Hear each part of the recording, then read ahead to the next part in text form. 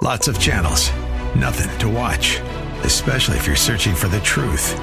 It's time to interrupt your regularly scheduled programs with something actually worth watching. Salem News Channel. Straightforward, unfiltered, with in-depth insight and analysis from the greatest collection of conservative minds like Hugh Hewitt, Mike Gallagher, Sebastian Gorka, and more. Find truth. Watch 24/7 on snc.tv and on Local Now, Channel 525.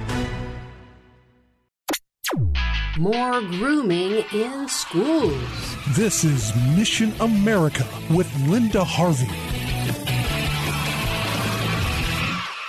What's your opinion about the obscene books available to children in way too many of our school and public libraries? Parents in Berea, a suburb of Cleveland, have been trying unsuccessfully to get the school board to see reason in addressing a book called Me and Earl and the Dying Girl. They are not the first community to address this book, but first let's talk about Berea. The school board banned a man who spoke to the board about this book last fall from speaking in the future and using what they call vulgarity. But all he was doing was playing an audio clip from the book, which is available to children as young as 5th grade. The book has adult sexual themes and numerous vulgar terms for sex acts, countless uses of the F word, and other profanity throughout. The speaker was merely trying to wake the board up by revealing the contents of the book to them. All this was covered in a blog post by the conservative writer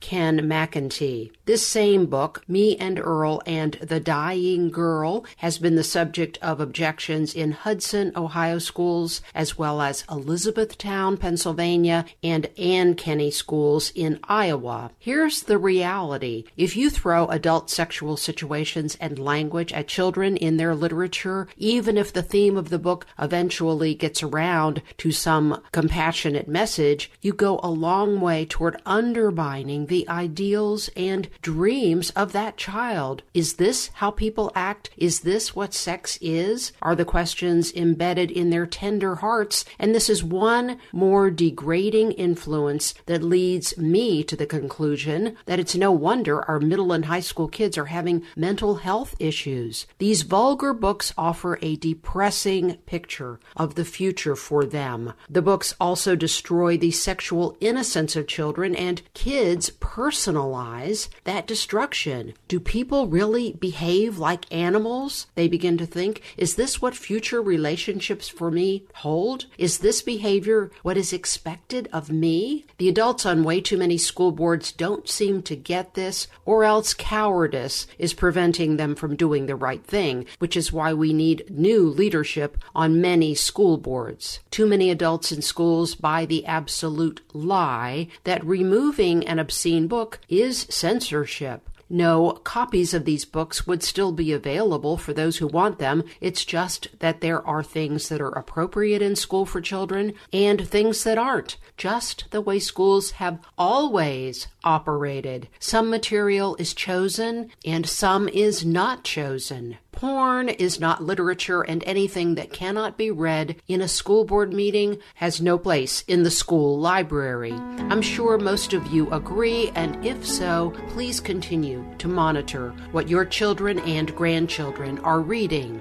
I'm Linda Harvey. Thanks for listening.